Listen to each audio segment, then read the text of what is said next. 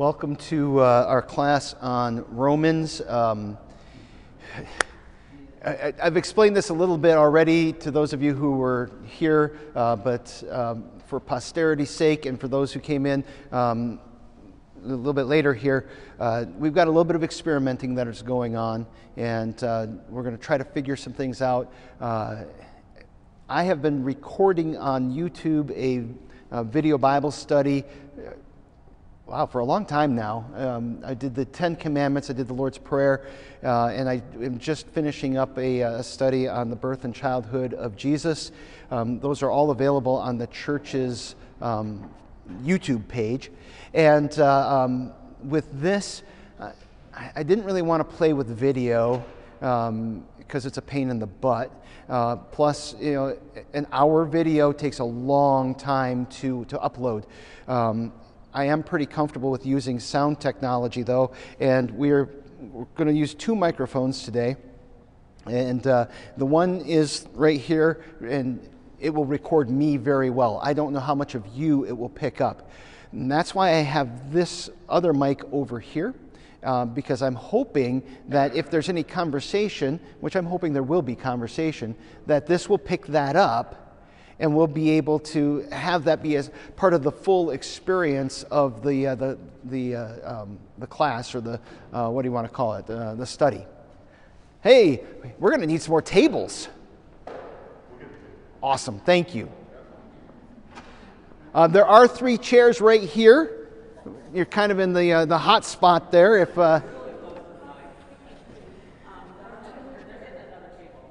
yeah, so they're going to get some more tables, and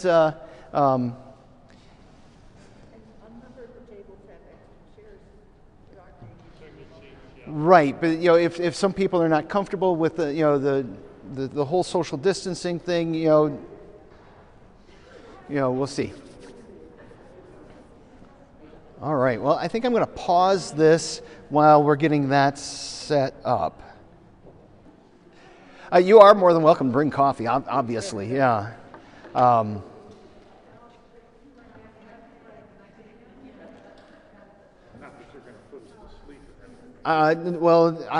Don't make any promises on that point.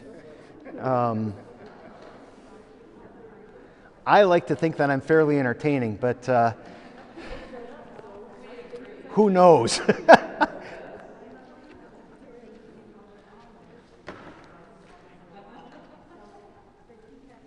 All right. If you need a handout, would you please raise your hand so that we can get those to you? So we got here.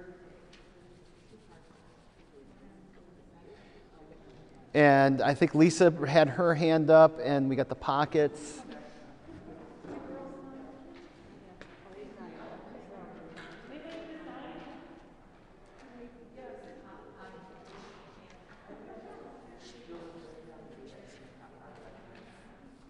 All right, thank you, Becca.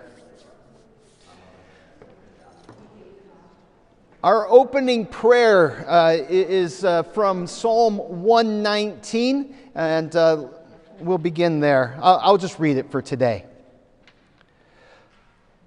O Lord, blessed are those whose way is blameless, who walk in the law of the Lord. Blessed are those who keep your testimonies, who seek you with their whole heart, who also do no wrong, but walk in your ways. You have commanded your precepts to be kept diligently. Oh, that our ways may be steadfast in keeping your statutes. Then we will not be put to shame, having our eyes fixed on all your commandments. I will praise you with an upright heart. Then we will learn your righteous rules, and we will keep your statutes.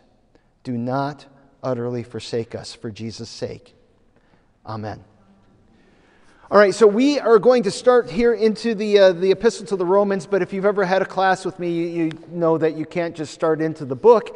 We have to get a little bit of groundwork before we step into the book. And I'm looking around, and I'm seeing people who have been in my classes in the past, and if you haven't been, fear not, because we'll make sure that we all get there. But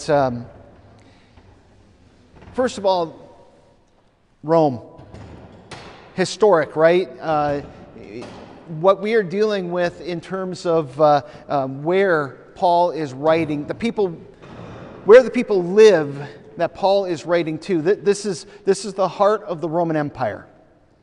And you're kind of at the height of the Roman Empire. It might not be the actual apex of it, but this is when everything is really, going tickety-boo as far as emperors and those kinds of things. And Paul is a missionary. He's sharing his hope of Jesus all the way around the Mediterranean. I say all the way around. He doesn't really get down on the African end, but he all around that eastern, all the way to the western to northern edge of the Mediterranean. Probably writes it somewhere around 55 A.D. Anybody know what year Paul died? Right around 60.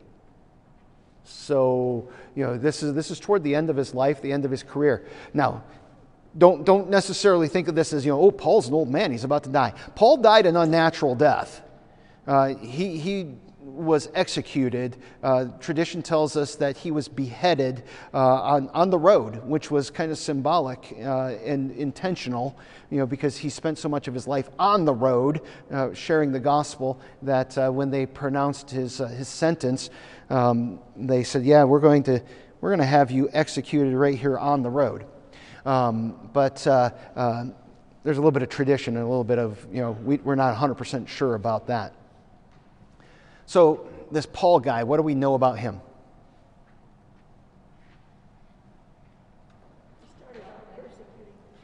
He started out persecuting the church. And he had a different name. Saul of Tarsus. He loved persecuting the church, and he was good at it. What else do we know about him? He was very well educated. He was educated as a Pharisee. To give you an example of part of the education of a Pharisee was like a religious sect, a denomination. It's not one-to-one, but it's similar. Part of the education that he would have had would be to memorize the Bible. Not memorize like, Bible verses, but particularly those first 5 books, Genesis, Exodus, Leviticus, Numbers, and Deuteronomy, memorized. That's the type of education, the type of mind that you're dealing with in Paul. What else do we know about him? We believe that he was single, yeah. And his texts indicate that, although there have been arguments that have been made that he was divorced, that his wife may have left him.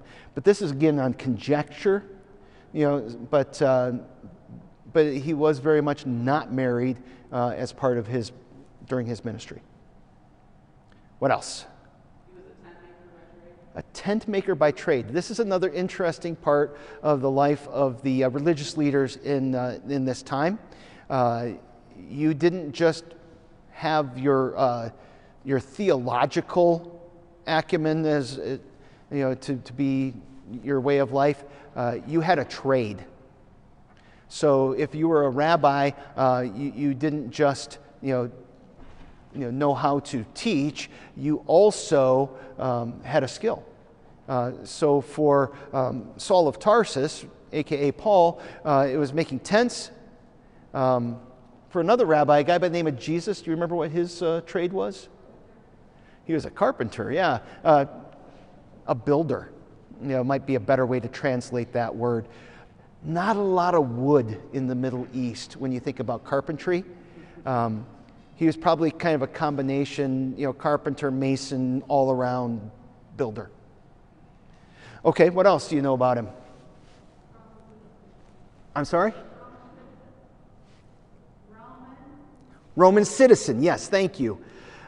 Hugely important. He bridges a gap. Not only is he a Pharisee, which makes him very much part of the Jewish community, he is a natural-born Roman citizen, which brings him a lot of rights and privileges as he travels around the Roman Empire proclaiming the gospel. And it provides him a lot of protection, which sometimes he accepts and sometimes he doesn't, but he often finds ways to use that to his advantage, which I think is a good lesson for us as Americans, because as American citizens, we have certain rights and privileges, right? And so to use those to God's glory, to use them as part of our life as Christians, good and right. Okay? What else do you know? A thorn in his side, yes.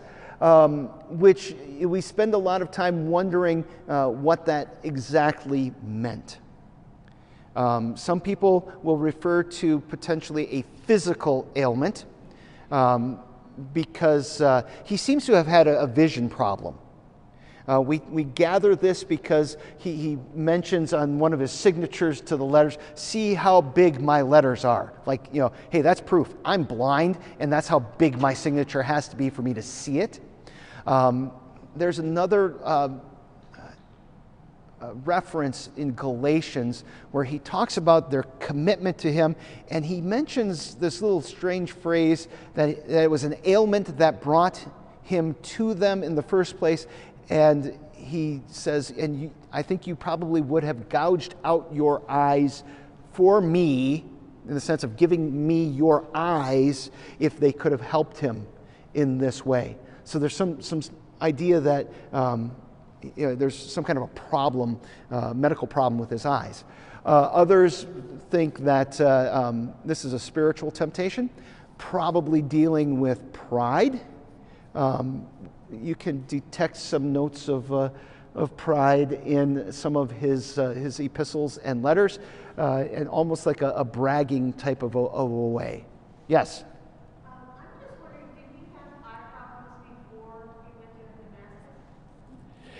It's a good question because, so the question is, did Paul have eye problems before he made his fateful trip to Damascus where he was converted? Because basically, he's going there to persecute the church, and God knocks him off of his horse and blinds him. And the question could be, is that something that lingers from that? There's nothing to say yes or no to that. We do know that God sent a representative, a guy by the name of Ananias, to speak the gospel to him, to lay his hands on them and heal him, and that something like scales fell off of his eyes, and that he could see after that. But don't know. But not unreasonable to think that. Yeah. Oh, we'll schedule counseling later. Just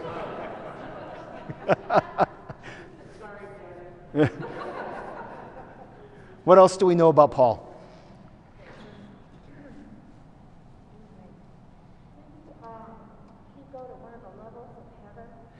Yeah, he seems to had a vision where he saw heaven.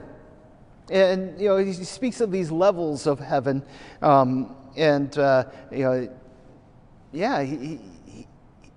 He was given some pretty keen insight into the things of God.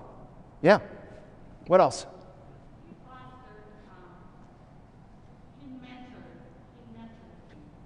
Yeah.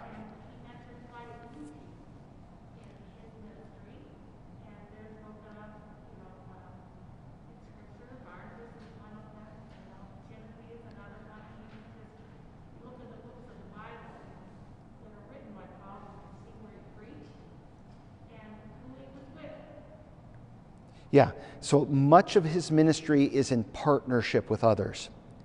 You mentioned Barnabas. Barnabas is the one who brings him into the public life of the church. You can imagine that even though Saul converted to Christianity, he changes his name to Paul, and that like the larger church body's a little bit skeptical of this guy. You know, yeah, and that carries with him. And so Barnabas, whose name means son of encouragement, he comes alongside Paul, brings him into the church, brings him into ministry, and they work as a partnership. And then there's a rift there, dealing with a nephew who flaked out on one of the missionary journeys, a guy by the name of Mark, wrote another book in the Bible. That kind of hinders that relationship. They decide to go in different directions. But Paul brings other people into the mix with him. There's a guy by the name of Timothy, a guy by the name of Titus. You recognize those as names of books in the Bible.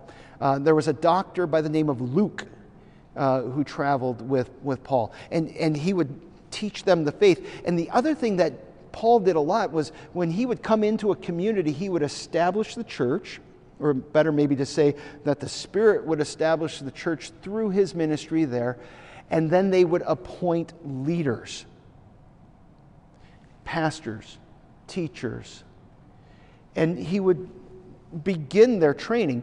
And part of the continuing of that training are the letters that he wrote, letters that make up most of the New Testament. All right, anything else that comes to mind about Paul that you might say, this is something we need to make sure that we know about him before we... He was an administrator. He had administrative skills in the sense that he knew how to solve problems with people and how to structure things in a way that made a group of people work together. Yeah. He was an executive of sorts. Yeah, an executive of sorts and good administrative skills. That being said, he only really stayed in two places for any significant period of time, Corinth and Ephesus. Other than that, he's kind of in, get things set up, and off. So, yeah. Being Jewish and Roman, that had to be unusual. That almost seems like an oxymoron. That had to be what? It was a little bit unusual, and not even necessarily the Jewish part of it. When you look at Roman citizenship, it was something that you were born into, and that's like the gold standard. But other people were trying to find other routes into Roman citizenship, and you could actually, through service in the military, become a citizen. You could purchase citizenship if you had enough money. For Paul, it happened to be that his father was Roman and his mother was Jewish.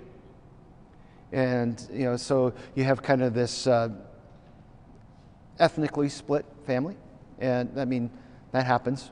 And he got kind of the benefits of both. Yeah. God brought him to and then through many hardships and tragedies throughout his ministries with shipwrecks and floggings and imprisonment.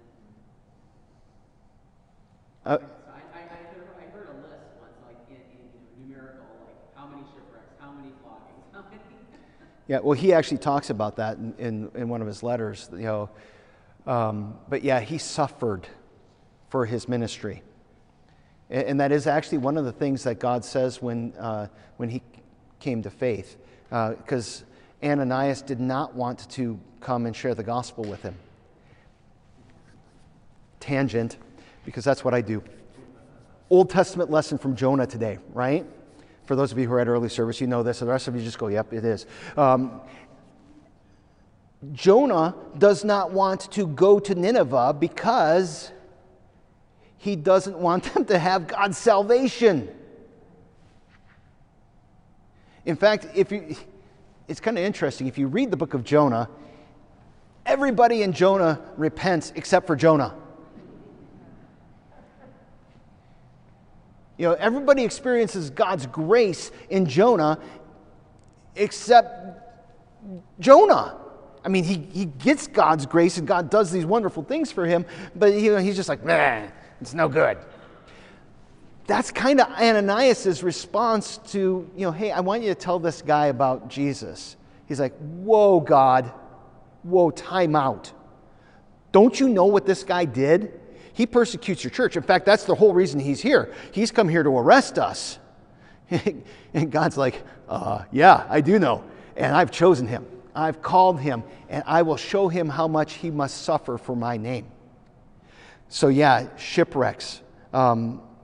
Stoned. Not like, marijuana stoned, but like with rocks. And some people think that he may have actually died and been raised after being stoned. Beaten, which was against the law to beat a Roman citizen. In chains, all exposed to the elements, all of this. And all of that for the sake of being able to carry the message of the gospel to the world. So, if you would like to look more closely at the life of Paul, right there underneath where it says, what do we know about St. Paul? You've got a series of scripture passages, and you can take those at your leisure.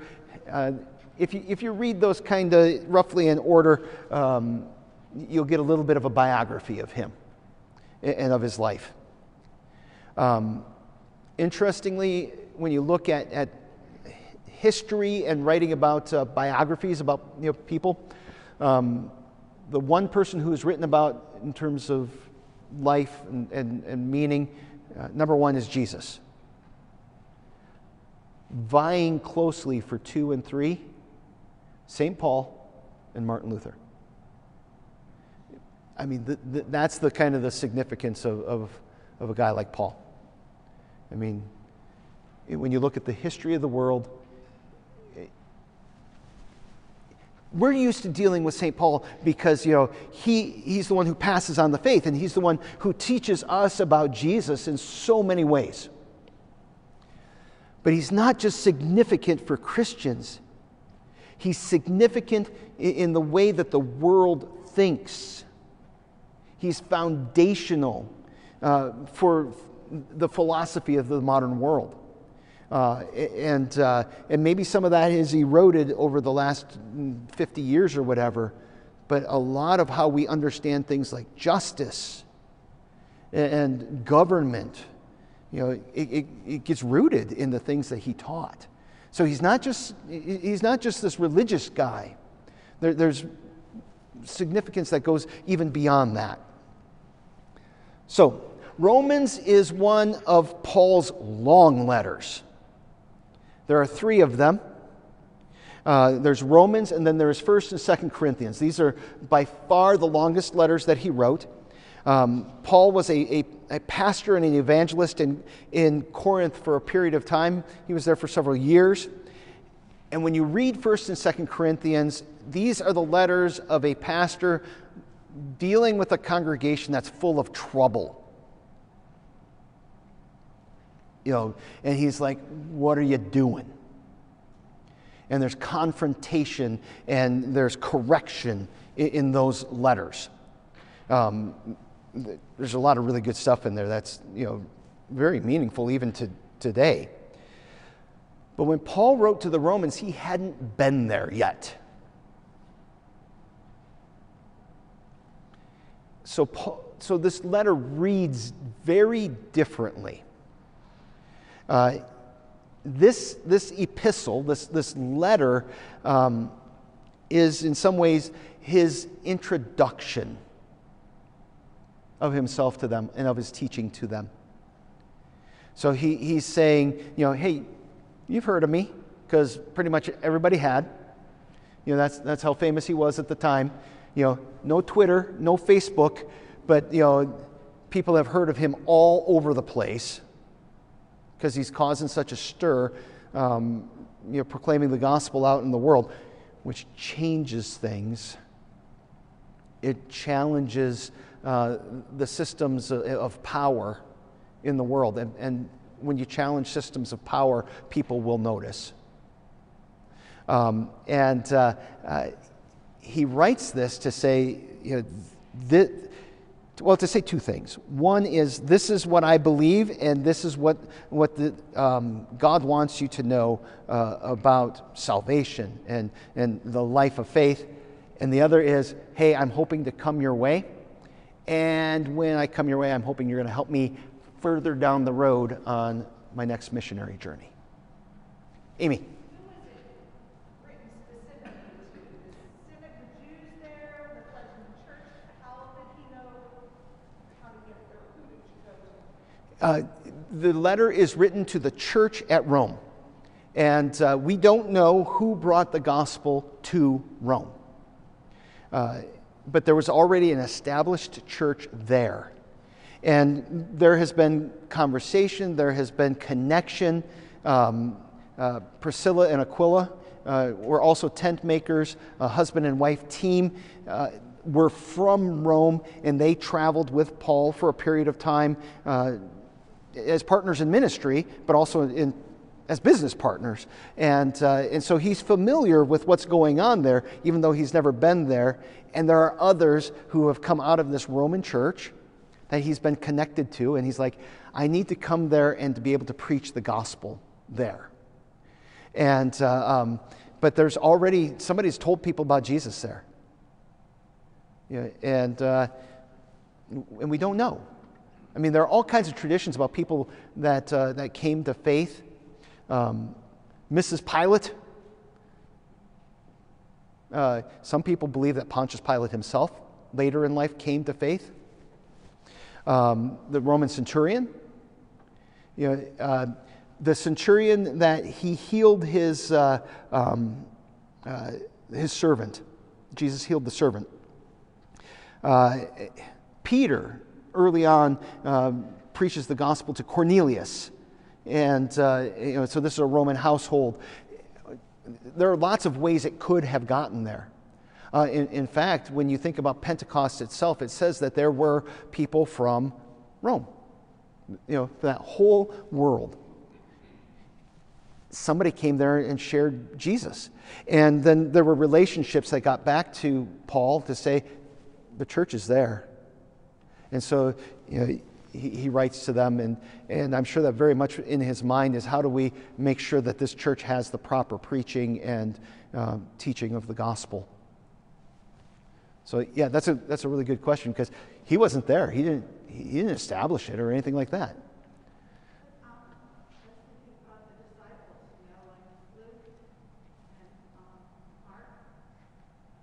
What about them? Couldn't they have gone? I mean, the disciples themselves? I don't know. It's possible. We really lose track of the apostles. Think about the Great Commission. They were taught to go out into the whole world. Yeah. If they went, there had to be some kind of message brought to what was the center of life there, right? Absolutely. We just don't know how. It makes sense that it got there. And does it make sense that perhaps one of the apostles went there? Sure. Does it make sense that somebody just heard the gospel and they came back and they told their family about it? Yeah. And they had relatives, and the relatives told relatives, and people told people. Yeah, because it's not apostles that bring people to faith. It's the Holy Spirit. And he works when and where it pleases him and how it pleases him. Accident that they went out. I mean, they went out after that. There was a fervor because of what happened there and the spreading. When you look at you're talking about the apostles themselves, or are you talking about? I'm talking about everybody that was in the upper realm. Okay. The 120 that was in the upper realm. There was something big that happened there that must have spread. Yes, absolutely. But when you look at like the apostles, it seems like most of them actually stuck pretty close to Jerusalem until that first persecution. In fact, the church seemed to be pretty strongly centered in Jerusalem until persecution hit, and then, boom, all out. Yeah, Dave. I find it a little bit interesting that Peter seems to get all the credit for preaching to the Gentiles, and Paul doesn't seem to get Well, it depends upon whether you want Peter to be, the bishop of Rome or not, and the head of the church. Right. And when you read Acts about, Peter's ministry, he does seem to eventually end up in Rome. And like Paul, it seems that he probably died there. And tradition tells us that he was crucified. It's said that it was requested that he would be crucified upside down. Crucifixion doesn't really work that way, so I don't know. It's not scripture, so I feel okay kind of questioning it. But Peter is a very significant part of getting the gospel to the Gentiles. He's the first one to go he goes to Cornelius, a Roman centurion. He is bad-mouthed for this. He is questioned and accused because there is a belief in the church at the time that this is only for Jewish people. And he's like, excuse me, but I just went there and I told them about Jesus. And you know how the Holy Spirit came on us at Pentecost and shook the place and everything? Same kind of thing. Speaking in tongues. And I'm pretty sure that the Holy Spirit did that and that God is accepting all people. And so he does play a very significant role of moving the church in that direction to be welcoming to Gentile believers. Not that ended the conversation, because Paul has to fight this too across his career. Xenophobia is not new. There were people from all over the place at Jerusalem at Pentecost. Yes. It specifically says that there were people from Rome. Yes. So they probably started the idea of going and telling other people. Yeah. But they see all of them. They hear it and they got to tell. Because it's good news. And it's not like us saying, oh, well, they went and they told. So that's one of the ways that it would have gotten to Rome. Yeah, absolutely. And that's part of how it spread throughout the world. One of the things we need to know about Paul is that he is technically not a writer. He is an orator. This is something that we have rather lost in our culture, the ability to take a cogent thought and expand upon it verbally over a period of time. I like to think that I know my stuff. But the fact of the matter is, you see this when I preach. I'm looking down at what I've written there. People in Paul's day, they didn't step up with notes. Paul could. Right, but there were definitely people. But this was part of how they were trained. They were trained to think differently in the way that they process their thoughts. And Paul is properly an orator. And so when you think of these letters like Romans being written, really the image that you have to have is Paul standing there talking and somebody else sitting there writing down what he is saying. Is that why his sentences are like 25 lines long? I think so. I hate reading some of those because you can't figure out where to read. Try reading them in Greek, because it's just like, well, where does this go? Does that connect? It's crazy. And I do think it's because he's speaking. And I'll get right with you. And this is something that I think that we experienced this week. Amanda Gorman, the poet, at President Biden's inauguration. Do you really think that poem would have had the same impact if they just kind of put it on the screen and let it scroll through and then you just read it? It's meant to be heard. And I think that that's part of why it's important for us to read these in public worship, and maybe even in a broader way to read whole books aloud. This is something that I'm seeing on the Lutheran Hour a lot, that they go through long sections of Scripture aloud. Now, they're not just reading it from, the pastors, they're looking at the text and they're massaging, bringing their translation and their understanding into but it is this larger conversation, taking the word and listening to it. But yeah, when you started writing that stuff down, where do you put the period? Where do you put the comma? And it gets a little bit nuts. I was just thinking about Jeremiah with his prayer, Jeremiah and what? his prayer. Oh, okay. There was a tradition of oration Yes. and chanting the Torah that was all the way back to them. It was carried through oral recitation. Yeah. So that gave birth to the rhetoric because they were schooled to memorize in groups Yeah. the scripture. And they chanted it.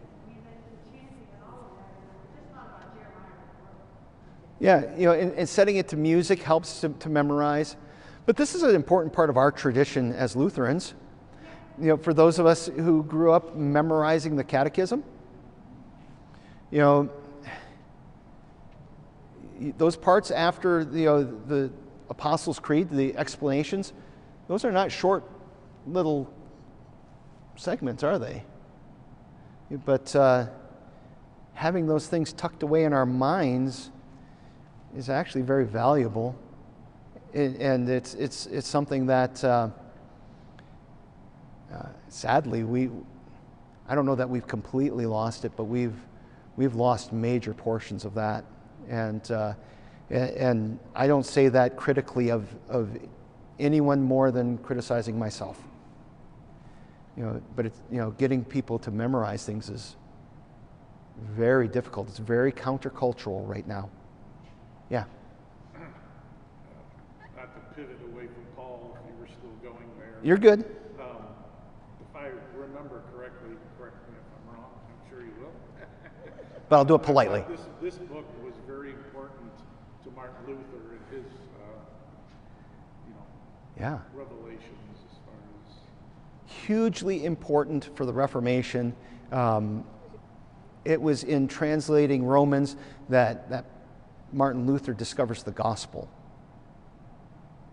He for the first time recognizes something very important about how you come to have a right relationship with God, and that it has nothing to do with his performance.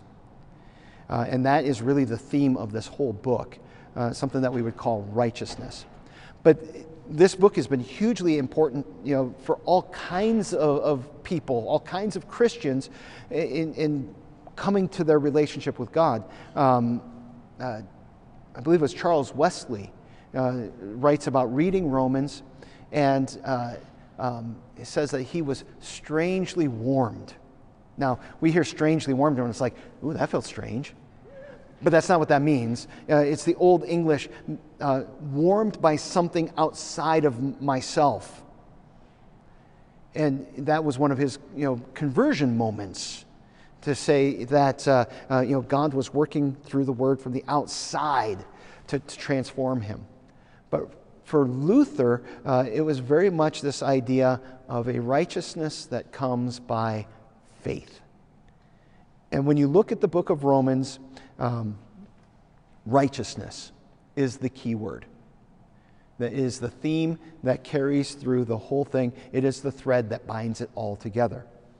So, what is righteousness? What comes to mind when you hear that? Righteousness. No wrong answers. Obedience, okay. Being right with God, okay. Say it again, Mike. The law, okay. What's that? Faithfulness, okay. Holiness. I think that what we will find as we go through the book is that these are all kind of facets of the righteousness that Paul speaks about in a variety of ways in the book. Yeah. Righteousness is all-encompassing of law, ethics, goodness, beauty, holiness. I kind of look at righteousness as a Christian diamond because you put it when the light shines on it. You see all these colors that radiate from it. They give it truly ultimate value. So it's like one would be goodness, one would be holiness. I mean, they're all encompassing with the law underneath it, and love. Yeah. Steadfast love. So if you couldn't hear Sharon, basically what she was saying is that a good analogy would be like a diamond, where you have all of these facets, and the way the light hits it is going to bring forward different aspects of righteousness, holiness, faithfulness, obedience, all of these things, love, are all part of this. Now, this isn't the first letter that has righteousness as kind of its key theme. Galatians also is very focused on this issue of righteousness. But Galatia is another one of those places that Paul actually went, and he has a relationship with them. And so when he writes to them, this book has a very different tone than Romans. Romans tends to be very thoughtful. And I'm not saying there's like no passion in it or anything like that, but it tends to be much more, I'm teaching here. Galatians is, what is wrong with you knuckleheads? What's that? Yes, he's talking about circumcision and the people who are teaching that it's necessary. He's like, if that knife would just slip just a little bit. Not kind. I think because the righteousness is important because he's introducing Jesus in historical context, fulfillment of God's purpose. Yes. And so the standard of righteousness is really new to the Romans because it goes beyond what they could imagine in the person of Jesus Christ. And so this introduction, I was just looking at the first part of it, it shows he's explaining who righteousness is in the embodiment, incarnation of God's love, God's purpose. So we're going to find that Paul is going to deal with righteousness in at least 3 different ways here. There is a recognition of a righteousness that has to deal with how one lives your life. We might call this civic righteousness. There is a sense of right and wrong in terms of how you deal with your neighbor. And anybody and everybody can recognize that no matter what it is that they might believe. There's this commonality that I believe that comes from the fact that God has written His law on our hearts. No matter how buried that is, there is this sense that there is such a thing as right and wrong in the world. And anybody who says, I don't believe in right and wrong, steal their car. When you scratch it hard enough, there will be a recognition. So that's one. There's this idea of civic righteousness. Doesn't it go along with the Roman culture that's steeped in Stoicism, which really is a natural law tradition that brings that out, that dimension. So he's able to bridge that they knew Yes. with Christ that they don't know. Right. But that's actually a different kind of righteousness. Right. But the Stoicism has this natural law kind of thing, this is viewed in Yes. the conscience of human beings that is different from Christ. Right. And so when you look at Roman culture, there is very much a sense of law, and you have right and wrong, and this is how you conduct yourself in a whole variety of different relationships. And just, even just the sense of, the empire has an emperor who is God, but there are also laws, and even the emperor is subject to the laws.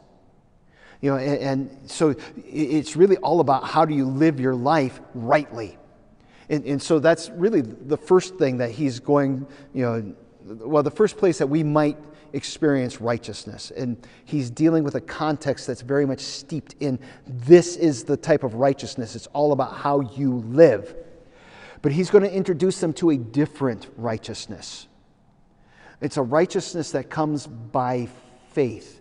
You might call it an imputed righteousness or a declared righteousness. It's a righteousness that's like when you stand before the judge and the judge gives the verdict and says innocent. Or like back in the day before instant replay in baseball, what the umpire says goes, right? It doesn't matter if the ball got there first or not. If the umpire says safe or out, you are either safe or out. And this type of righteousness, this righteousness that comes by faith, is really the theme of the first 12, at least, chapters of the book. And then that righteousness that comes by faith, and we're going to be talking about, digging into this much more deeply. So, if you're like, wait, don't worry, we'll get there. It might take us a while, but we're going to get there. That then impacts how you live. Having experienced the righteousness that comes by faith, you begin to live in that righteousness, and it impacts your relationships with other people. So this takes us in some ways back to where I started in Psalm 119, where it talks about, I will praise you with an upright heart when I learn your righteous rules. He's not looking to learn the righteous rules in order to be able to, please God. He is living in a relationship with God where he is forgiven, and therefore his life is different, lived according to God's righteous rules. I'm going to throw Psalm 119 into the beginning of each of these, and we're just going to kind of keep working through this psalm as our opening prayer. So when you look at the book, I've got an outline for the letter there. You can basically break it into 4 parts. You have an introduction.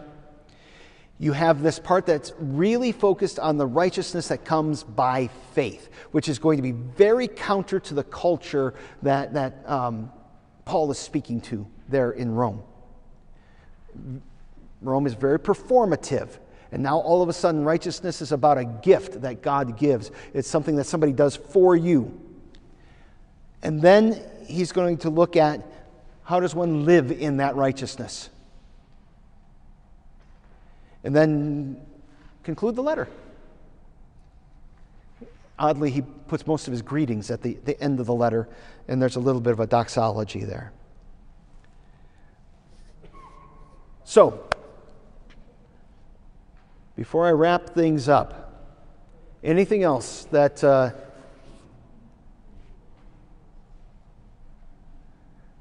All right, so you are all adults in this room. All of the age of majority.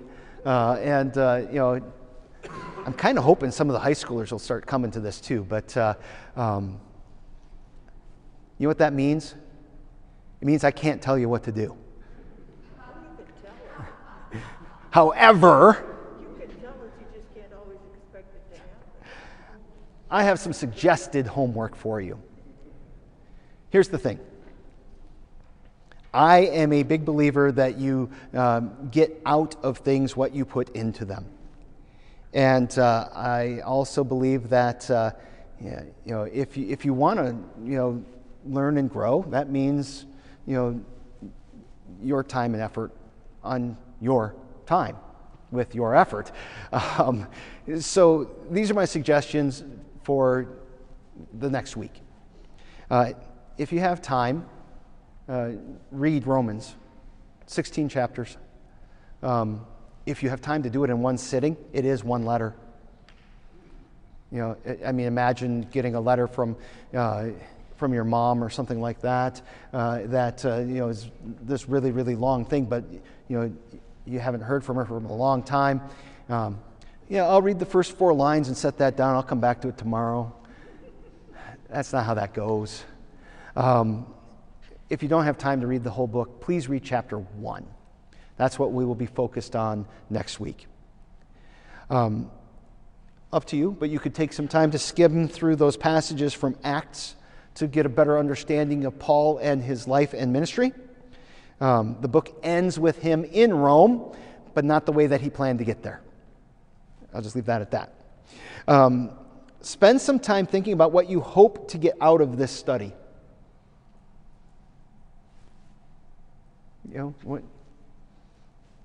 Why are you here? What are you hoping that this will do for you?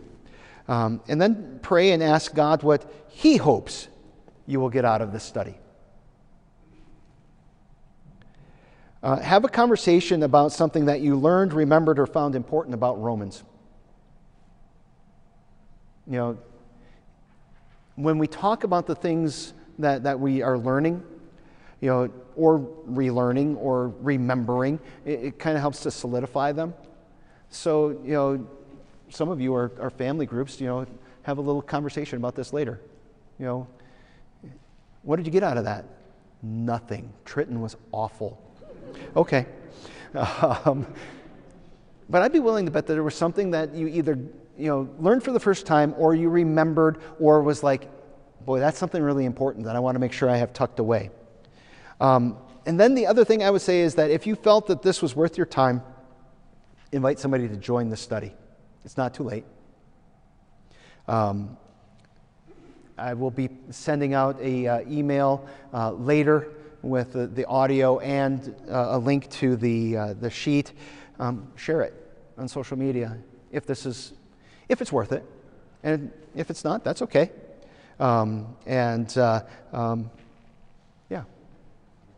If this is something that you find valuable, I think it's reasonable to think that somebody else might too. All right? One last opportunity, comments and questions before we pray. Once, twice. Where was Paul when he wrote this? Not clear. I'll look a little bit more closely at that. Okay, I'm thinking about the end of the letter. He is getting ready to take, it's at the end of his 3rd missionary journey, and he is getting ready to take the offering back to Jerusalem. So where he is on the road, I don't know, so Paul has 3 missionary journeys, and he pretty freely travels all around what we would call Turkey and at least Eastern Europe, Greece, for those journeys, and the wheels kind of fall off at his return to Jerusalem at the end of the 3rd, which, if you were to read the Acts stuff, you'd get all of that, what happened there. So, yeah, thank you. All right. Lord God, Heavenly Father, we thank and praise you that we could gather today, and we ask, Lord, that your word would work in us, that we might know your righteousness. The righteousness that has everything to do with who you are and your holiness, and also this righteousness that you give to us through faith in Jesus. And we ask, Lord, that you would help us to understand these things more deeply and to live in them. We pray it in Jesus' name. Amen. Thanks, folks. Where do you want the Bibles? The Bibles, they've been stacking them over there. I encourage you to bring your own Bible, honestly. I am a write in your Bible person. So take your notes and the like.